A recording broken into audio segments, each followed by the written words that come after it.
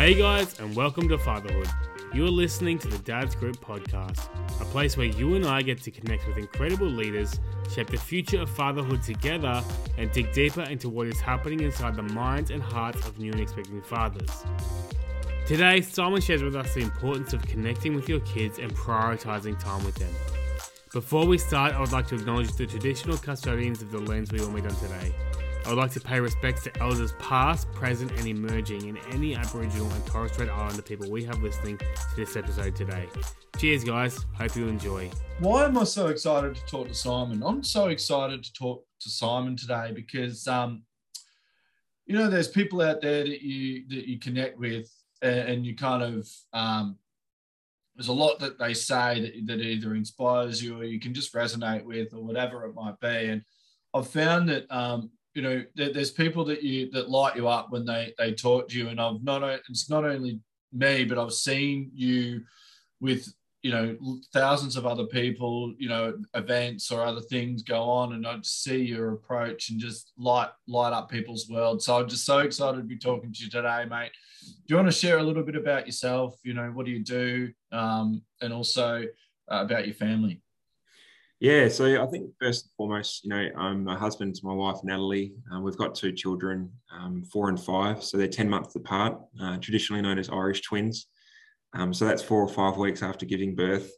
Natalie begged me for another child, and we here we are 4 years later. And the milestones coming. I think 5 is a milestone. I don't know if it actually is traditionally, but for me, it feels like it's the beginning of pre-primary or year 1 and moving into that. And we're deciding two kids together what their education will look like. So it's an exciting stage of looking at education. And I've had the fortunate ability to work with children in the past, older kids that have had behaviours that have ended them in prison and things like that. So I had a lot of that, and they were living with me before having my own children, but I still do declare them as part of my journey as a father, and also mentoring a lot of young guys now through sports and through business and whatnot. And I still do expand that ownership of being a father to the broader community, because I do think that it's our responsibility as men to really lead and to support and govern children, whether they're our own blood or not. Where did that come from for you, that approach? I suppose the maturity of speaking with children perhaps comes from learning that engaging with kids on their level is not the most helpful way to move things forward. So maybe from errors or mistakes of trying to please or trying to negotiate with a child. And I think then it leads a bit more into a bit of leadership or ownership or responsibility or accountability to my position within the household, and understanding that my role is to give our kids the best opportunity to grow. And so therefore it might be hard to invite them to do what we're doing, because James may sort of kick back and say, well, I want to play, and there could be a tantrum or whatnot. But not being afraid of taking that on and then just trying it and saying, hey, look, James, this is actually, I remember the dinner really well. And, I felt like as iron sharpens iron, we get together and we have a meal together, because in that period, it was really about the adults getting a chance to connect. That's what it was about.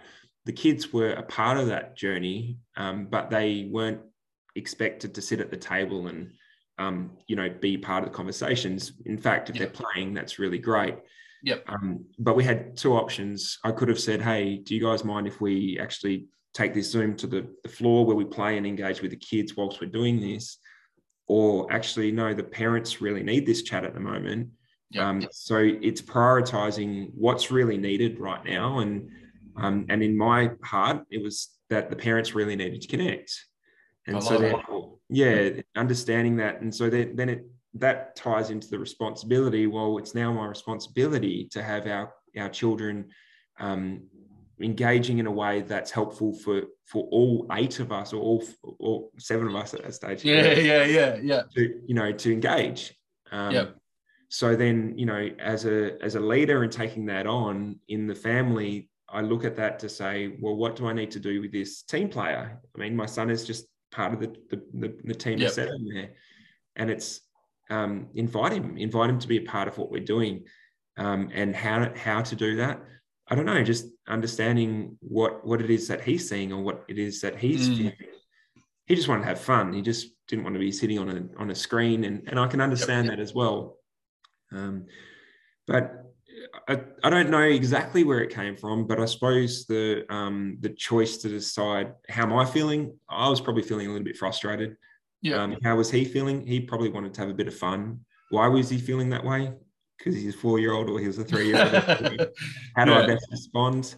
By asking that question. And I thought it was great.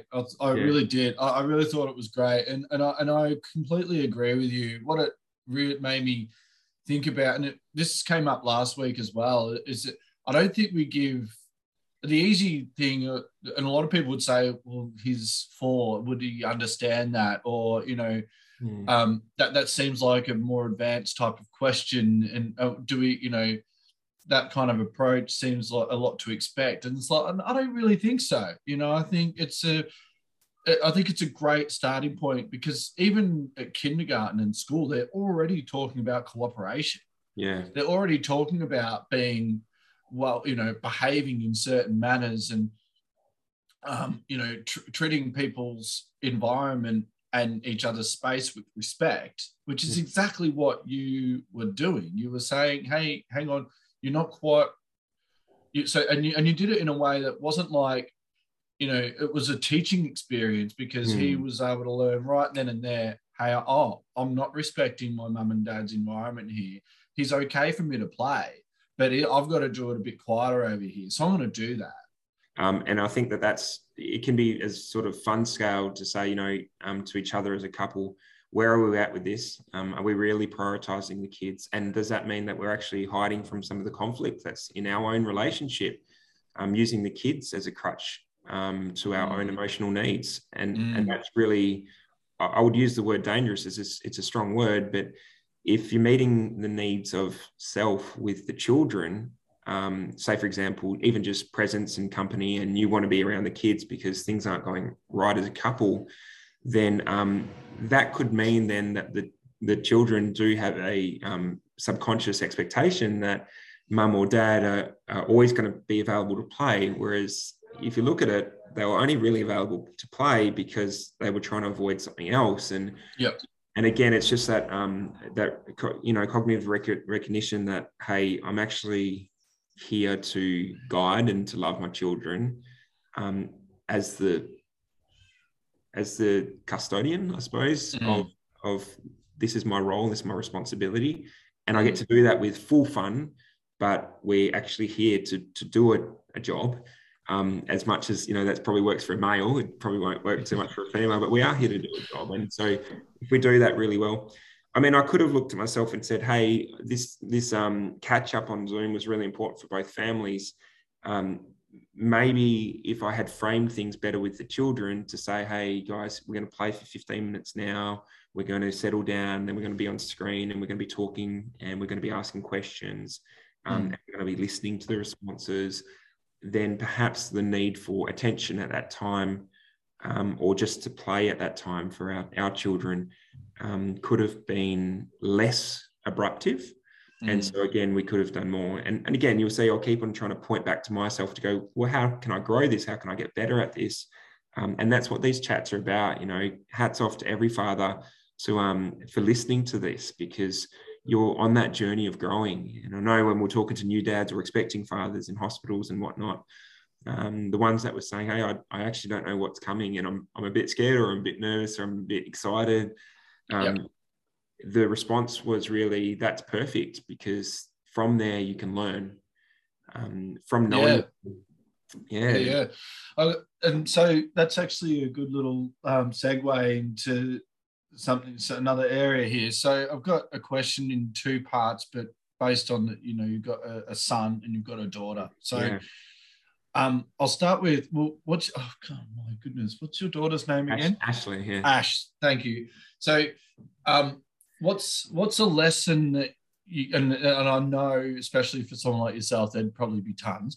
But what's a lesson that comes first to mind that Ash has taught you herself? What's something that she has either said or done that's made you learn and do so, learn about yourself or learn from an experience? Yeah, I was having a chat a couple of weeks ago with a business partner and his wife, and they said, "How are you and Nat going? Just general." And I said, "Oh, actually, we're doing really well." And she asked, "What is it that you really love about Nat? And what do you love the most?" And I'll get to your answer as well. But, you say what you want to say. Yeah. And I stopped and I thought, and I said, I can't answer that right now. And she was a bit worried. She's like, "Well, hang on, how come you can't answer what you love the most about your wife?"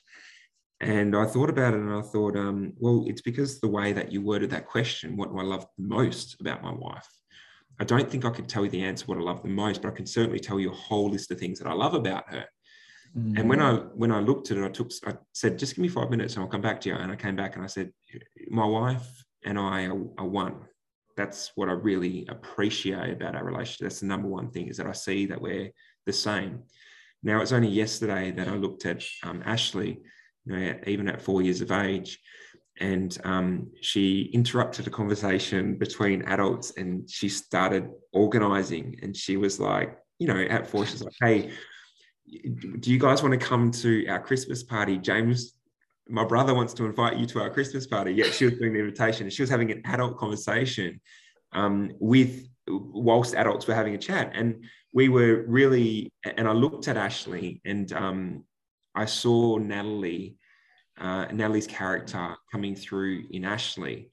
And I think the thing that we come back to a lot as as fathers is how we managing our children, or how we interacting, but reality is that it's not how am I going, it's how are we going. It's always got to be how are we going as a couple. What are we?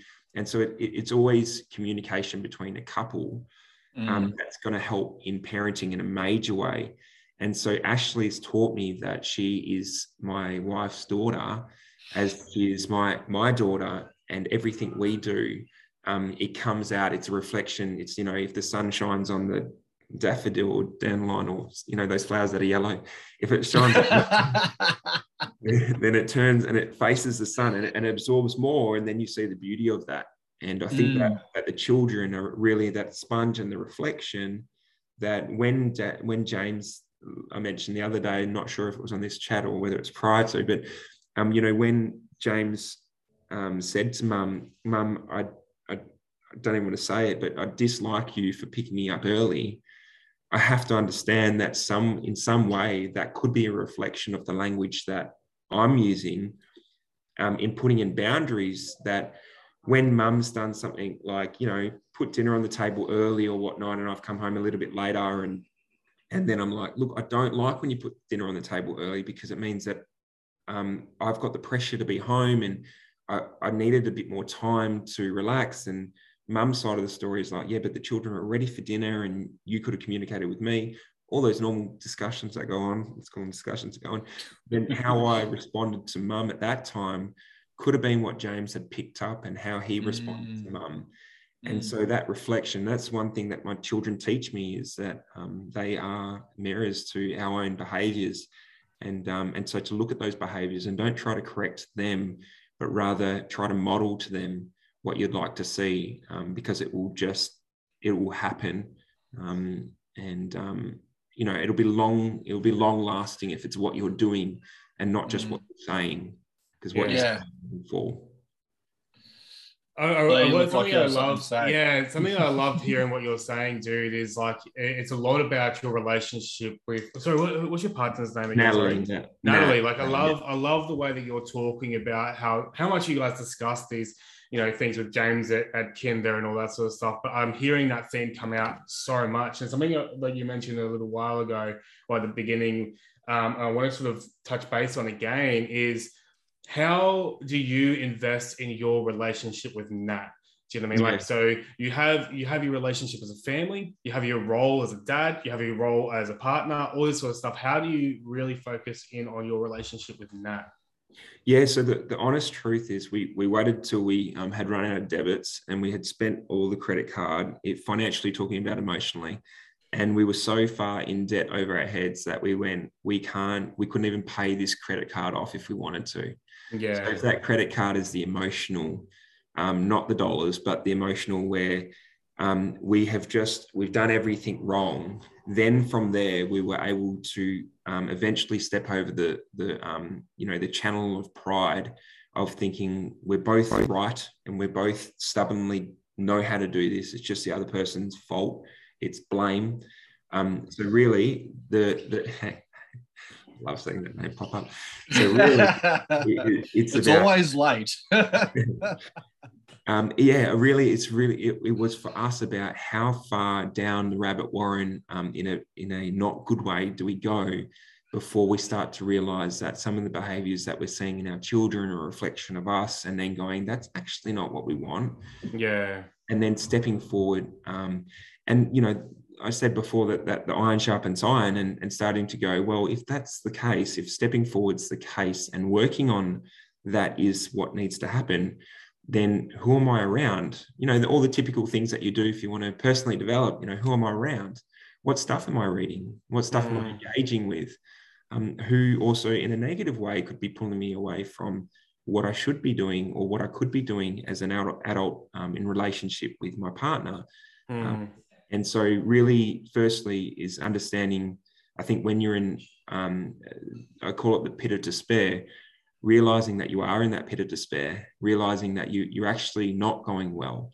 You might measure that by how much alcohol you're drinking, or how much time you're spending at work, or how much sport is consuming your life, or even how much you're really looking to personally develop and doing all these great things that seem like you're moving forward. But in reality, it's that hole in your heart to say, I'm actually struggling here. I'm not going so well. And looking across at your partner and asking that question, are they doing well? And if the answer is no, then perhaps progressing at that point and realizing that, hey, we can only do this going together. So the thing that I've got in my mind is, if our listener is hearing you and hearing all these sorts of things, would you have any practical tips for them on, like, because again, another thing that stood out to me was Adam was talking about how much people invest in their kids, and then when kids leave, it's like, well, we don't know how to be a couple anymore. Because that's the thing that's got in my mind is like, what are some practical things that you do or prioritize in your relationship with Nat to help make sure that doesn't happen? Yeah, I really understand that question, because it's something that I've wrestled with for 3 years, trying to work out how. And I think it comes down to the simplistic method of communication. So mode or method or style. Natalie and I don't get along naturally in our own modes of communication. I'm very abrupt, I'm very forward, and I'm also very understanding and emotional. And if disrespect is in our household, neither of us function well. So my natural response is how my father's always done it, which is not helpful between parents. So I think that's the first practical thing, is how am I instigating what's occurring, whether it be positive or negative? How am I instigating that? And be honest with that. It can be written down on a piece of paper. So mine is with aggression. I use spiteful words, and that's honest. And if I can't say that, then I haven't done that work. And it's a pattern of behavior that I've seen for most of my life. And in our era, you'll notice that a lot of fathers will replicate what's happened. And we're honest with ourselves. A lot of us come through with an era that have had dads that are more firm or more adjusting their language to be authoritative. Then you have the other side, and you might identify with that, where dad actually hid away. You find him in a closet most of the time because mum just stood up and was playing that role. And so firstly, identifying, who am I and how am I responding to my partner and therefore to my children? and then working out what you think is helpful and working out what's certainly not helpful, and just writing those things down. You don't actually have to do much with them from there. So that's the first step, is just writing them down. Yeah. I think and I'm really glad you asked that question, Blair, because I was actually about to talk about the fact that, there's going to be a lot of people out there listening to this thinking this guy talks and sounds like, let's say like a life coach. I feel like I'm listening to Tony Robbins here and so I guess, I think it's really important to make it clear and point out that, because then what you started to talk about now is work, as in you're putting the work in. Your relationship isn't just instantaneous either. The way you're talking and the way you are isn't just instantaneous either. That's what I'm hearing. So I think it's really good to hear that, because again, there might be a lot of people out there hearing this going, this guy's beyond what I'm capable of. This guy's, do you know what I mean? It's almost like trying to meet the the same levels as Bandit is at on on Bluey. Like it's unobtainable. So a lot of people might be hearing what you're saying, going, "Wow, this guy is way ahead of me in life." He gets things a lot more than I do. But it's what's coming out is that, and because I was actually going to ask you, I'm sure the way you are and the way you look at things and reflect and grow and all that hasn't just come about out of nowhere. So without going into where that came from, I think it's good that it's then come out that it's clear that everything that you do, or how you go about things, whether it's your relationship or you as a father or even with work, you put time and effort into making it actually work. It's not all just, you're just this guy that gets everything perfect all the time, and that it's the opposite. It's the opposite. Yeah, right. Yeah, good. So tell us a bit about that. So,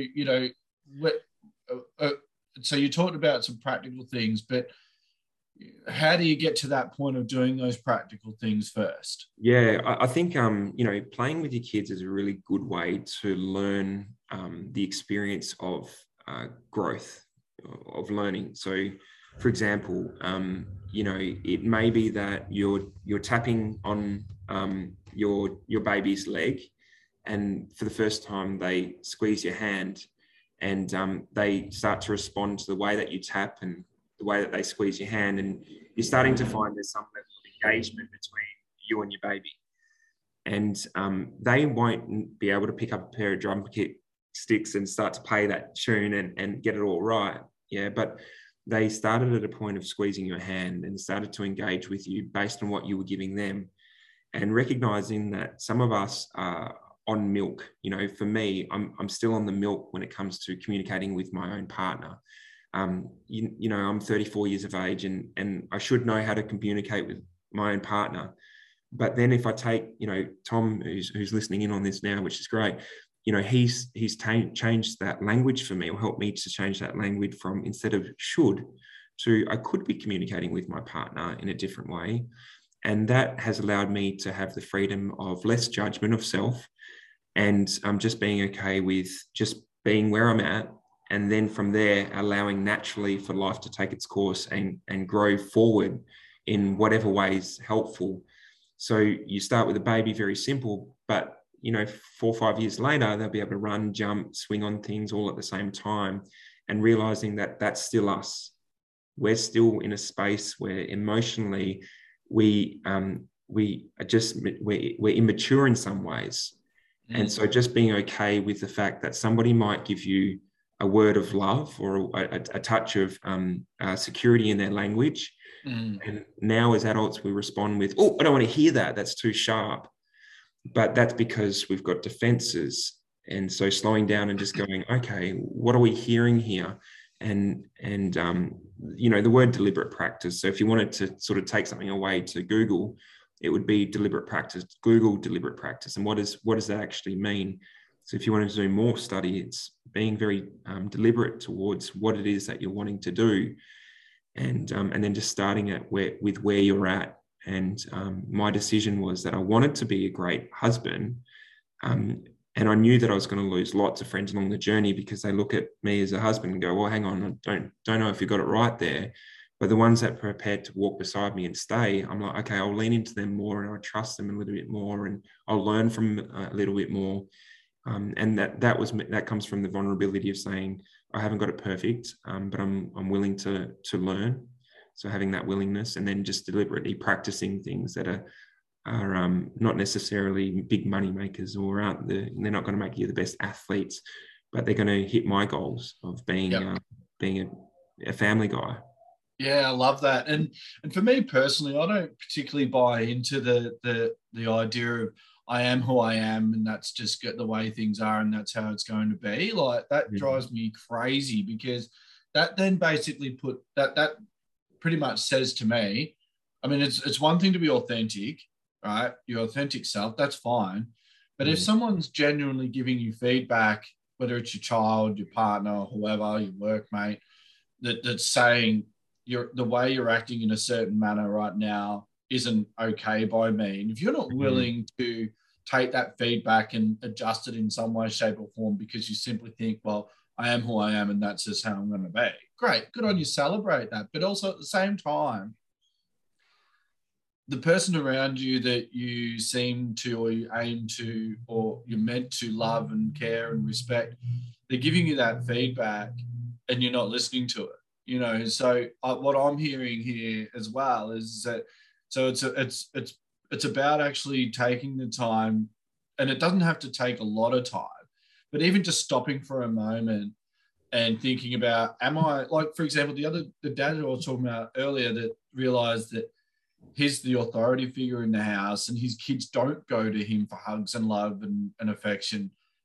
He's going to have to take a bit of time to actually work on that. You know, his kids are in it, not only because his kids are in their teen years. So it's going to be weird if he suddenly starts doing things to position himself as a love and nurturer. But he's also going to it's also going to take a little bit of time for him to adjust and flip how he approaches things when they come up, you know. And so I think it's fascinating, and what I love hearing is that, and it's important for people to realize, yes, the way Simon's talking is different. You know, it's different to the average guy, but it's important to take from it. You don't have to suddenly have all of this great language or change yourself completely, but it's important to at least stop and think, am I being the dad I want to be? Because again, another guy on the call, Simon, in the same call said that he asked his children directly, he asked for direct feedback from them with the question of, how am I going as a dad? Yep. And again, his kids are in their teen years. This is a different dad. They're in their teen years. Some are even young adults. And he asked them, I want you to tell me and be honest. How am I going as a dad? And he had a lot of... he's putting himself on a silver platter, but that question was amazing. Yeah, it's amazing. Yeah, it is. It's a really beautiful question. I think having friendships where that can do that and going on the journey with other fathers that can do that, that might be, you know, when we have babies and they can't respond in that way, or young children. We've mentioned iron sharpens iron. Well, I have 3 times now, and that's so important. You know, my dad was to me, he was a perfect role model. But when I look at the behaviours, I wouldn't say that they're perfect role model behaviours, but his journey was one that he was always giving more, trying. He was just trying, and he said, "I didn't know how to be a father. My father was X, Y, Z, and I didn't know how to be a dad. So I decided I was just going to try." And so in my failings, this is how far I've got. And I'm still trying today with you guys. And I feel that. And I think that's the most important thing is, you know, when somebody is really trying. And so he said that recently? He said that? Oh, yeah, absolutely. Over the last 10 years. How old is your father now? He was born in 61. So he's over 60. Yeah. That's incredible. Sorry, Blair. That's come up a lot lately as well, because he's a grandfather now, and there's been coming up quite a bit. I was going to say, I bet you bloody Tom rocking up. Oh my God. This guy now, interrupting our interview For those listening, our boss, our BOSS, has just rudely shown up. interrupting again. Here we are, and he's brought him a coffee. My goodness, what an amazing guy! Long holidays, yeah. He's wearing some. For those listening, he's wearing some funny sunnies as well. Just to point it out, but Cyclops. You know what? He even went next door and asked him how I have my coffee because well done. Made it. Well done. That's so good. He's such a sucker. I think that's the thing though, is we've had the fortunate benefit from, you talk about the way that I language things, or I am a life coach essentially. My clients do pay me to actually walk alongside them, and that's my role. But Tom's role has been to create in community the opportunity for fathers to come together. And one of the guys that I lead, he's a CEO of an Indigenous organisation, and he talks to me about the yarning circles, and he talks to me about how community is created. And I look at what we're doing here today, and obviously know the history of how Dad's Group came together, which was exciting for me. But he just played his role. Now, Tom, by any means, is, he's this fun, goofy, intelligent guy. He's got all these different things, right? But he's by no means the perfect man, and so too none of us the perfect men. But we are certainly on that journey, and that's the thing is the greatest holdback to any let's call it success as a parent or whatnot is pride, is thinking that I've already got it.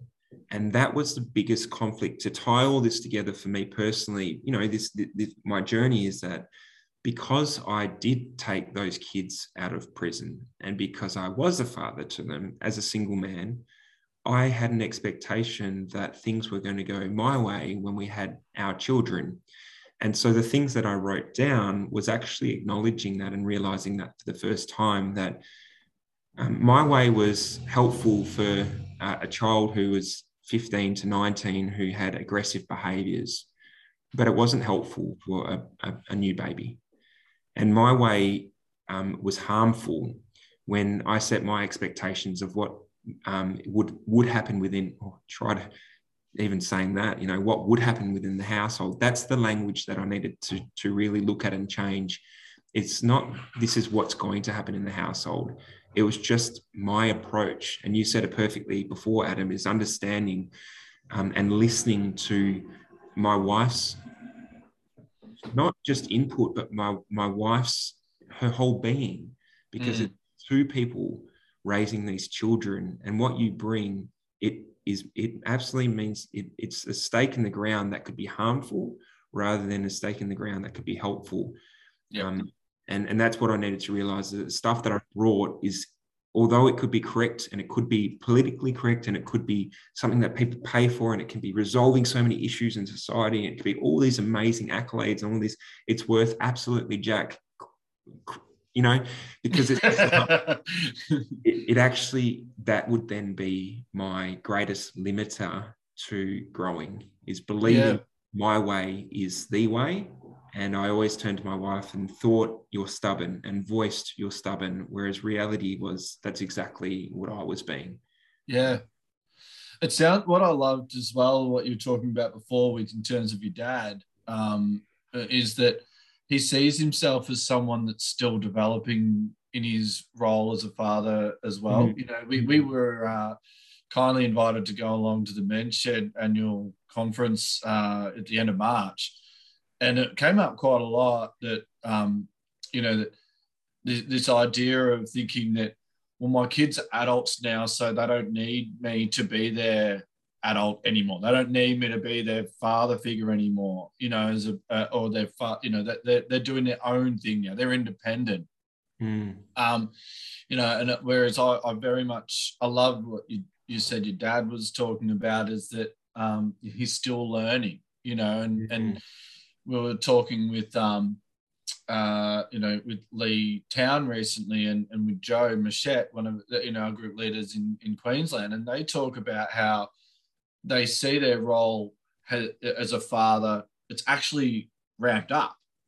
because they're now fathering their children as parents, and they're now also a grandfather figure. And so they see themselves as a really solid role model for them as well. So how have you seen your dad with your kids? Yeah, that's amazing. I think a really brilliant takeaway that you could play with is around the question of when I'm 70 and I'm sitting down on my front porch or whatnot, what do I want to look back and have? And for me, I've got 2 children, and we're at an age where we probably won't go and have more, but I'd love to have 6 of my own children, and I'd love to have many grandchildren, because it sounds a lot, right? 6. But when you're 70, what does that look or feel like? And that's 3 generations of young ones coming and sitting on grandpa's or great grandpa's lap and still just reading a book.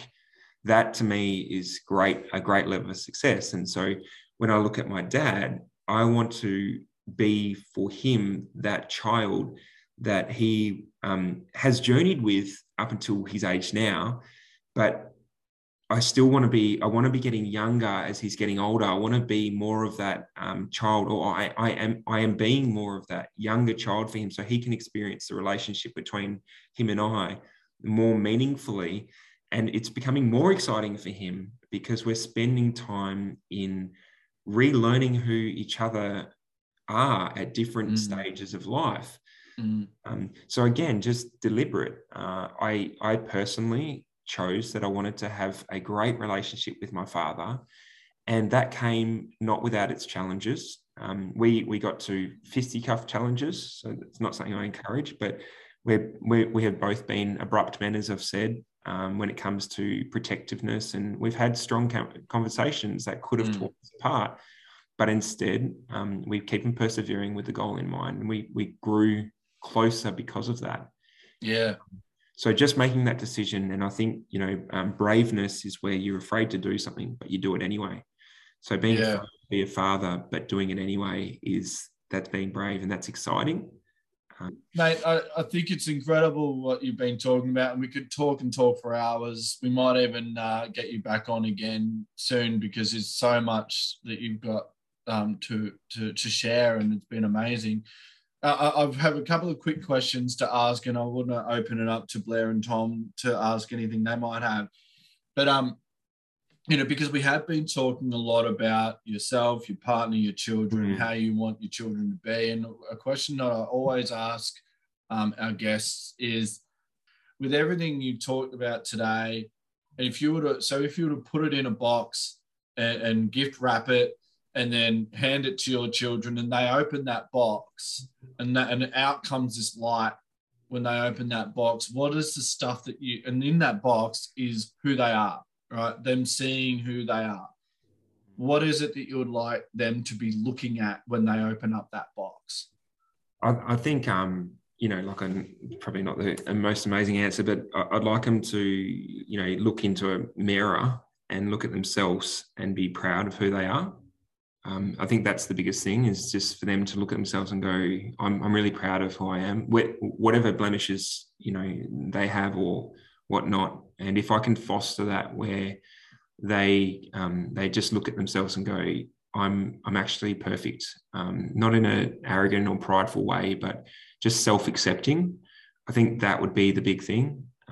My journey is that I will want to always accept who I am.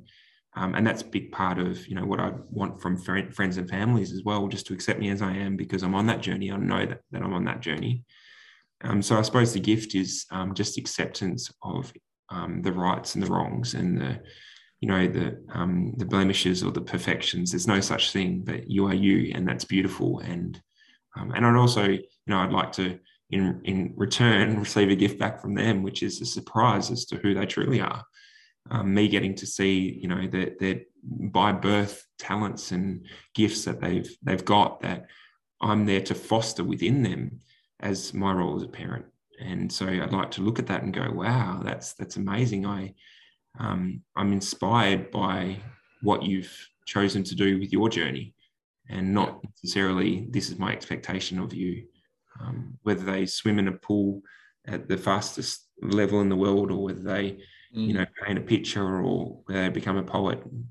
Yeah, mate. The last question before I do open it up, we ask this to every father that comes on here, or every guest. So if you had one little piece of advice for an expecting father, their partner's, basically due, ready to pop. Yeah. What's the one bit of advice that you would give to them as they're, the journey they're about to face? Yeah, I suppose this is a really easy one for me, because we have shared it with hundreds of dads, and I hear that now as a feedback is, you have a role. There's definitely a role. Whatever that is for you, work it out. And if your role is to support by cleaning the mess around the house or cleaning the table, then do that with all your heart. Don't think that it's between mum and baby. I don't know how much this bounces around, but the Russell Crowe one, when Russell asked his dad, he was holding his boy in his hands. Russell was holding his boy in his hands, a famous Australian actor. And he turned to his dad and he said, "Oh, do you remember when I was this small in your arms?" And Russell's dad said, "Russell, when you were a baby, that's not something that we were really allowed to do as dads. We weren't allowed to pick you up and just hold you. That was the job of mum and the ladies that were around to support mum." And realizing that we've come a long way, and we're allowed to engage, and we're allowed to wipe the tears of our children's eyes and speak to them. And so do that. Really understand that, or make the choice as to what you want to do with your journey. But my encouragement and inspiration, as you said from the beginning, is that the best journey that you can possibly have is that one with your family. And whether it be right or wrong, or whether it's perfect in community and people see it as great or not, it doesn't matter. That's what you've got. That's life. That's the gift of life. So engage in that. And like I said, if that means changing nappies, then do that to the best of your ability, because when you can't do that, or if you lose the ability to do that, it's not really easy to recreate that opportunity again. So seize it as it is. And if I was to add anything on, because I will, is take away the things that are stopping you from doing that. So prevalent, all the things that we normally run to as men, that we don't even have to mention, but what it is for you, and me not even mentioning, things by name, but those stuff, that stuff that you run to, that is actually coming from a real deep place of hurt. Don't use those things as crutches and feel like that's a part of your journey. Temptation or doing things, you can always feel like, I want to take the next step, whether it's going to the pub to be included with a bunch of blokes and getting drunk time and time again, or pornography is such a massive one as well. Whatever these things are that you are choosing to invite into your life, understand that they shape who you are as a being. And so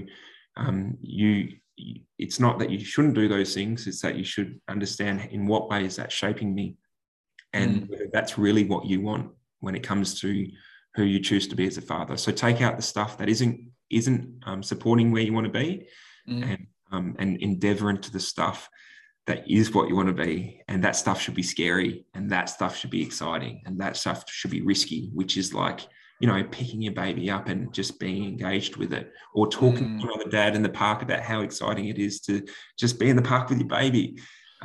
Do those things.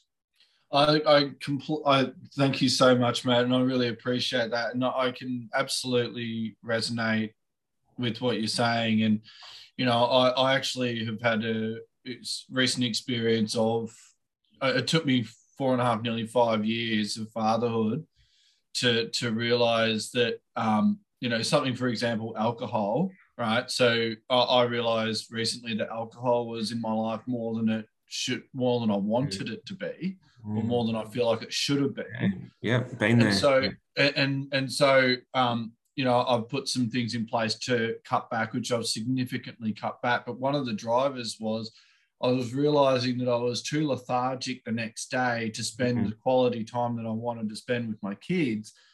And I was kind of putting it more to excusing it as, oh, well, I've got a newborn, so I'm tired, and my son just needs to accept that.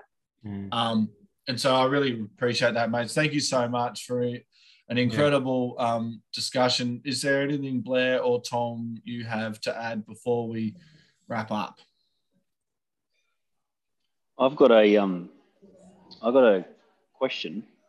Firstly, thanks, Simon, for sharing. So good. It's just like so rich, like a whole meal or a banquet even with dessert, which is really good. And the way in which it's been brought about with,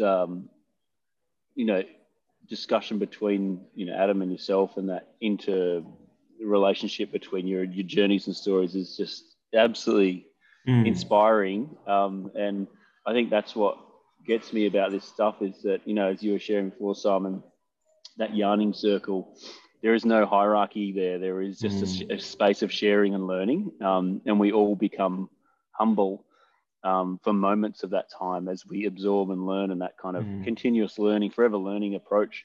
In this space, that barriers are down so we can be learners rather than be teachers, but also accidentally fall into a space of teaching without knowing it. And everyone else benefits because they accidentally fell into the space of learning. And that's just a really beautiful thing that happens here. So thanks for that. I guess the question I thought might be, so we touched on some really poignant and powerful and meaningful and challenging elements in our fatherhood journey, and the way in which we were able to reflect on our own journey was meaningful for me, at least, and I'm sure it would have been meaningful for anyone else who listens to this. But one thing I was wondering is, I was looking at this old Land Rover in front of me, and sometimes you get stuck in a rut with these things. My question for you, Simon, was how do you get out of the rut? So, so you've identified it, whatever it might be in your life, and sometimes your problem might be like trivial to someone, i.e., not very bad or challenging or whatever, but it's still your problem. So it's just it's holding you back. You're stuck in that rut just as much as anyone else. But if you are stuck in that rut, whether it be work or any of the things we talked about, in your experience, what's one thing that's helped you reset or jump out of that rut? Or have you experienced a jumping out of the rut? What are the contributing factors to getting out of it? Because it's one thing to know it. It's a very big different thing to get out of it. Yeah, I suppose if I had a week to think about it, I mean, that's what I love about, iron sharpening iron is that, Tom, you are one that will ask a question that I think I respect enough to go away and think and really bury myself into working that out and looking at it really deeply. And I suppose that might be in some way an answer to the question. Sorry that it's not as direct listeners as you may want, but getting alongside and having people just ask you those questions and genuinely contemplate them for yourself.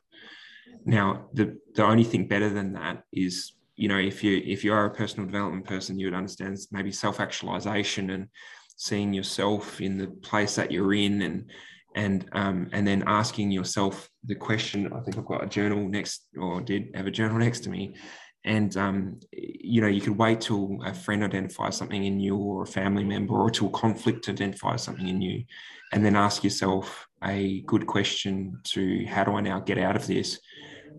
But no, you can actually do that at any point along the journey. Identify, I'm in this rut. How do I get out of this? And just asking that question, it starts the process, the cognitive awareness of the fact that I'm in a challenge and I need to start to find my way out. And then resourcefully as men and women as well, we start to look at, okay, well, what is it that I need here? For me, my foundations is what I read in a book. And somebody asked me one time, I was on a camp and I had my father with me, and they said, Simon, how at the age of 26 do you know all this stuff? And I said, well, I learned it all from my dad. Now, my dad had never spoken about those things directly, but as a father, he knew that the only thing he could do with 4 kids was run us down to the local church and keep on sticking us in a church, because he's like, man, they might teach you morals, because I've got no idea how to teach morals. So, you know, and that's the best he had. That's the resource that he had. And so, you know, I learned then that the relationship of fathership is that I run to my dad and I go, well, what do I do here? And that might be for me sitting on the beach quietly and actually asking that question, or struggling with my wife, like, what do I do here? And then I would go to a book, which for me has been typically gone to the Bible, because that's, you know, what the church taught me. But I read it and I go, actually, there's some really great stuff in here. So having those foundational things of, this is what love is. Okay, I hadn't learned that from anybody, but it's written here and it's been passed through scholars for generations and centuries. Okay, it might be worthwhile giving it a crack. I'm at wit's end. I'm in my rut anyway. And then I go home and I give that a crack. And there's no pride lost, because nobody knows that I read something or that I asked myself that question. My wife doesn't know that I'm trying an approach that's written from, you know, the Bible or something. She just receives what I'm giving her. And so I think that's, you know, what are your resources? You know, Dad's Group, Digital Dad's Group is an amazing resource. The podcast is an amazing resource. Getting together with dads without using Dad's Group by just contacting a friend is an amazing resource. And then going on the journey of what benefit that resource is to you in whatever rut that is in your life. And then massively, you know, mentors, being very diligent about the mentors or the leaders that you have around you. You will never grow into something that you can't see, because our imagination doesn't allow us to go outside the scope of things that are already somewhat in there. So if you want to dream to be a certain dad or whatnot, or if you're in a rut, then what would the outside of that rut look like? And then joining up with people who potentially know what it's like on the outside of that rut, and probably the ones that have been through that same rut themselves. They're the practical things that I would do. I love that. Do you have anything to add to that, Tom or Blair? That was like amazing. Thank you. That response is really helpful. Good wisdom input there, Tom. I have so much to ask, dude. We're gonna have to organize a part B to this interview, dude, because we're already past time for you, and I've got some big ones. I've got some big questions for you, mate. But I just want to say thank you so much for just sharing, dude, because I know I've said this in a bunch of interviews. I have this opportunity now just to sit here and just absorb so much of your wisdom and your learnings, dude. And that, again, is the point of this podcast and these interviews, is just to share those stories. And I think, you know, I see a lot of similarities between you and me and your family situation and my family situation. Like, our kids are very similar in age. And stuff like that. And that's where I want to dig into with questions and things. But again, it's just going to take another 5 hours to get through all that. But and I think what I love the most about you sharing in this time, dude, is it is so evident your intentionality behind your parenting. And it's like you said, we're not perfect, dude. Like, none of us are. But what gets me so pumped up and excited is when I get to surround myself around guys that are so intentional. And it's like, yep, shit happens, man. I do things in a terrible way. I react in a terrible way, but I'm going to keep pressing into my role as dad, my role as partner. I'm going to do the best that I can. And that's what I've really got out of this interview, mate. Just so much encouragement for my journey to keep on going and to keep on pursuing in an intentional way, man. So thank you so much for that, dude. That's been amazing. Yeah, thanks, Blair. I appreciate the feedback, and it's helpful. Yeah, mate. And I've got one other question, actually. And I need to know if this is true or real or not. So Tom claims that last week when you were out surfing, that he got hit in the back by a bunch of flying fish. Can you confirm? Can you confirm This is true? And is that story accurate, or did you see it differently? We really need to. Or was that you just smacking him in the back of the head? Oh, wrong Simon. But I'd love to answer it anyway. Oh, please do. This will be funny. How many Simons do you know up there that go surfing? I just assumed it was. Well, Simon. we have an agreement. He's Simo. Oh, maybe Simo. I'm Simo. Actually, we got. Anyway, he's got long black hair. You know? You don't even know who you are after all of this. No, look, I'll do some investigation for you guys. Yeah, I'll go as far as getting the surf cams up. So yeah, we'll really go dig deep. And I do know a lot of guys that'll be standing on the point there watching the guys surf. So was it Majimba Island, Tom, or was it? No, it's just out the front here at 98, 99. Okay, this is my line of questioning, just to get a Good, man. Good. Maybe we'll ask Simo when you see him at the Messy Hem walking past the green room. Just say, this fish thing. This interview's turned into an interrogation. It's great. There's a flying fish into the back of the head. Is that right? Multiple 3 fish in my back, just not in my head, in my 3 back. fish in the stories. So they were underwater. underwater. They were underwater, were they? No, they jumped out, hit my back, and I thought Simon threw something. Like knives, like getting knives in the back. That's how he explained it. And I never said knives in the back. I said rocks. He said there was like 20 blokes out there. It was like the story was massive. It just he's scaling up. I did go diving yesterday morning, which all day, 5 o'clock,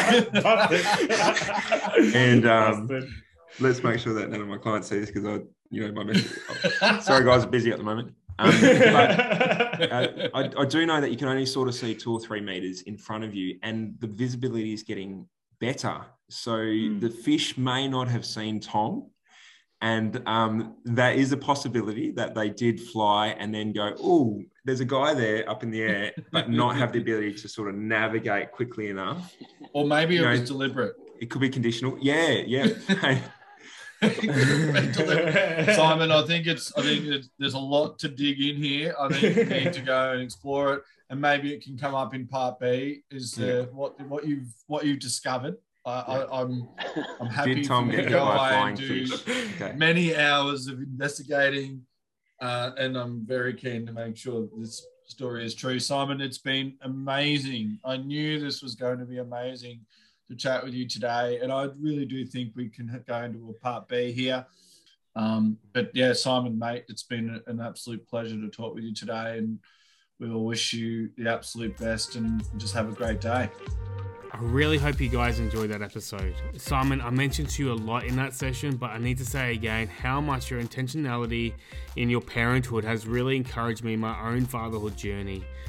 Guys, if you would like to find out more about Dad's Group or join a digital Dad's Group session, which is where these podcast episodes are recorded from, or connect with some of our amazing partners, check out our website at www.dadsgroup.org, which we'll also add in our podcast notes for you guys. If you would like to support Dad's Group, please remember to like, subscribe, and review, and please share with any dads and families that may benefit from hearing this podcast. Cheers, guys, and we hope to see you next week.